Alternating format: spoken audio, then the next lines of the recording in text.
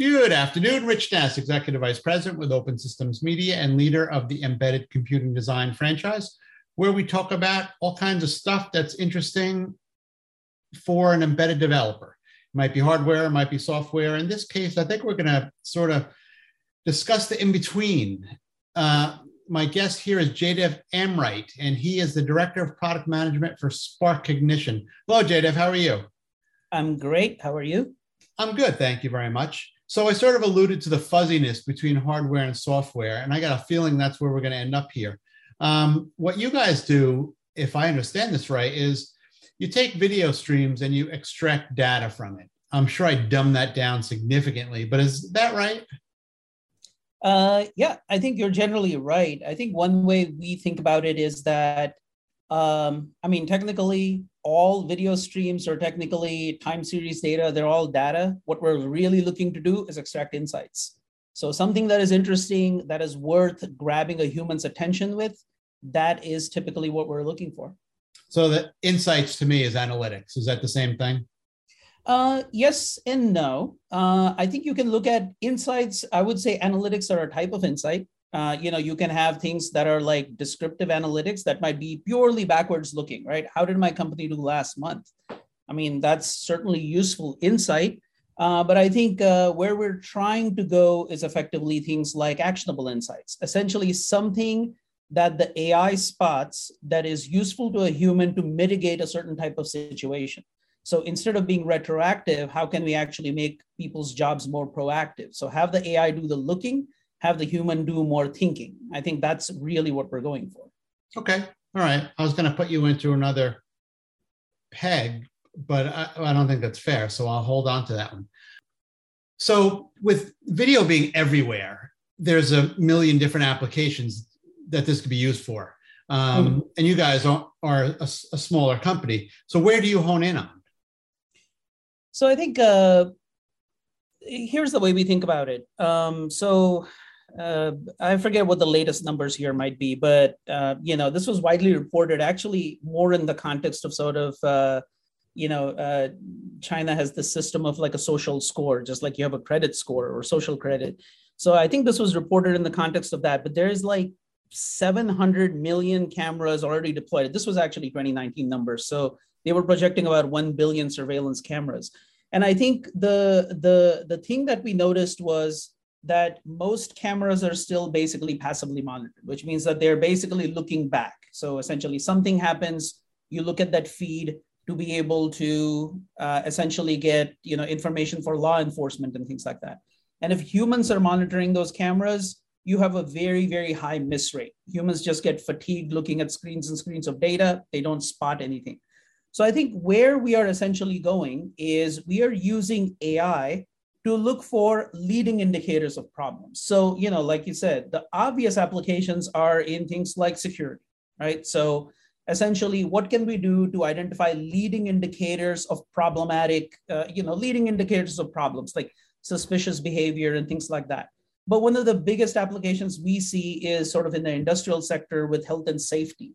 So, if you're like a safety supervisor in an industrial situation, you are trained to take observations from your employees that deal with things like unsafe conditions and near misses. And historically, these have been handwritten records, right? And now we can actually use the visual channel to capture things like unsafe conditions and near misses. So essentially think about it as, there's a walkway and there's a pool of water. Maybe that's because there's some condensation that's leaking water. That's an unsafe condition. Nothing has happened yet, but you can use the AI to spot things like that. In quality situations, so like let's say food and beverage manufacturing, like a common problem that we've actually seen, and this one is very hard apparently to tackle, but we visited a food and beverage manufacturer where they have these jars of mayonnaise basically, and they have a litter that is basically crunching through like 300 type of bottles per minute, right? It's literally screwing the lids on these bottles. And so when they have a failure, you have an entire batch where the lids are not aligned.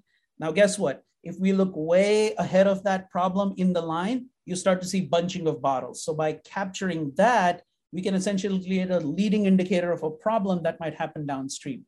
Now, we do the same thing, the same types of things in retail, for example. So if you have let's say something that is, sort of high traffic retail, imagine jewelry sales or watch sales or luxury goods, right?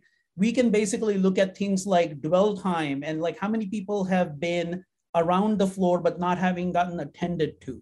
We can use that as a situational awareness to like a supervisor that might say, okay, we need to act on this customer, otherwise we're going to lose them, right? And as you can imagine, in a retail type situation, especially with these high-end things, each customer costs you a lot, or each missed opportunity costs you a lot.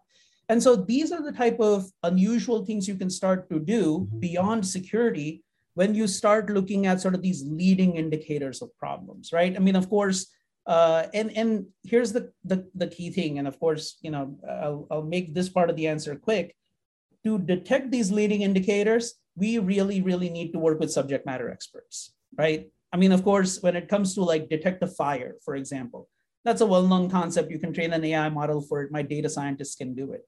But to detect what goes into a situation where there might be fire, or what goes into a situation where you might lose a customer, these are indicators that humans are really, really good at detecting, and we effectively transfer that knowledge to AI models. So these are the type of sort of unusual situations you can start to, look for or mitigate using sort of the AI-based approach.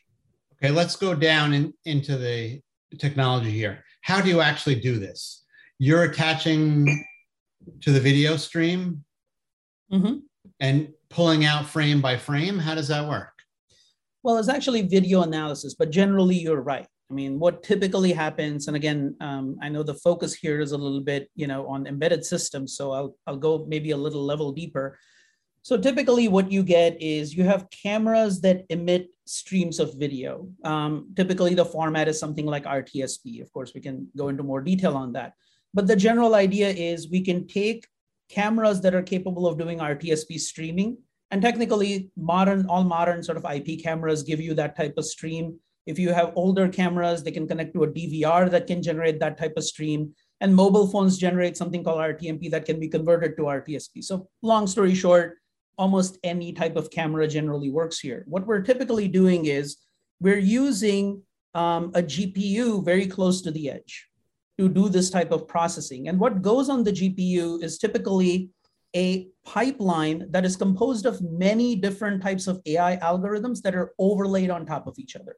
So at the very simplest, I mean, think of this as like a Death Star built with Lego blocks, right? At the very, very basic, you might have things like object detection or person detection or face detection. You layer that on top. And then or on top of that, you would layer, is the person wearing a certain kind of, equipment or certain type of, attire to detect, let's say, whether they are a retail employee or whether they're just a customer. On top of that, you might look at things like dwell time. So you might look at sort of a retail area and say, within this area, how many customers are there versus how many retail agents are there. So you layer these elements. And so you go from what is a basic classification or an object detection model all the way to what you would call a business case, essentially, right? So you take something that a human would do or a problem that a human would look for, and you sort of compose that using many layers of algorithms. Some of them are vision algorithms, but then others don't even have to be, right? So you can do classification, you can do forecasting, and you can build these things in layers, and that is what gets deployed onto this GPU that kind of sits usually very near the camera. And that's one of the things we see often, which is that in a lot of our working with customers, they'll typically start with a standard use case like detect if all of my employees are wearing PPE, right? COVID times, that was a huge consideration. But then they're like, wait. Can you also tell me how many customers come into the store and just leave? And we're like, sure. We can just add the algorithm for that onto the GPU. And yes, of course, sometimes you have to scale the compute on the edge. But that's generally how the system gets orchestrated. And then, of course, there's a cloud component, which I'm sort of happy to talk about what that is used for.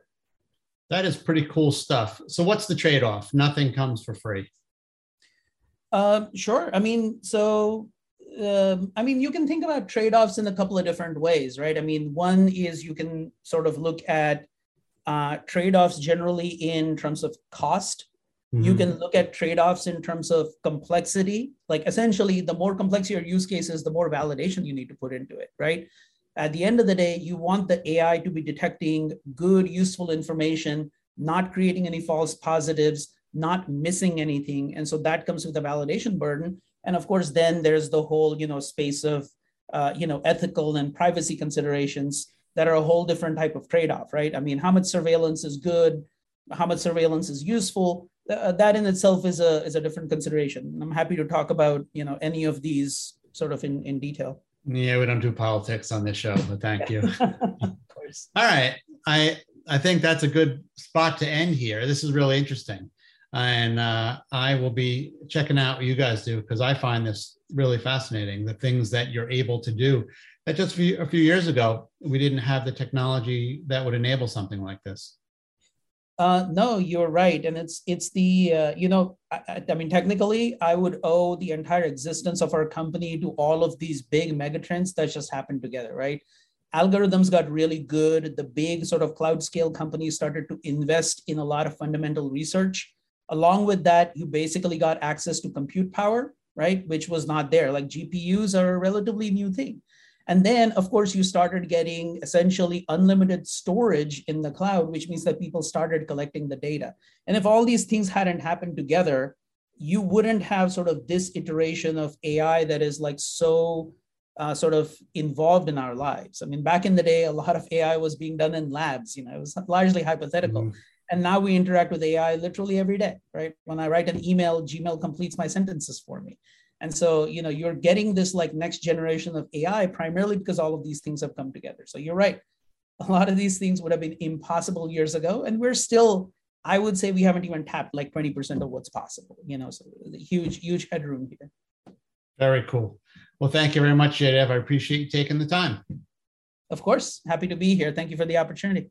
That was Jaydev Amrite. He is the Director of Product Management for Spark Ignition and Iron Mitch Nass with Open Systems Media.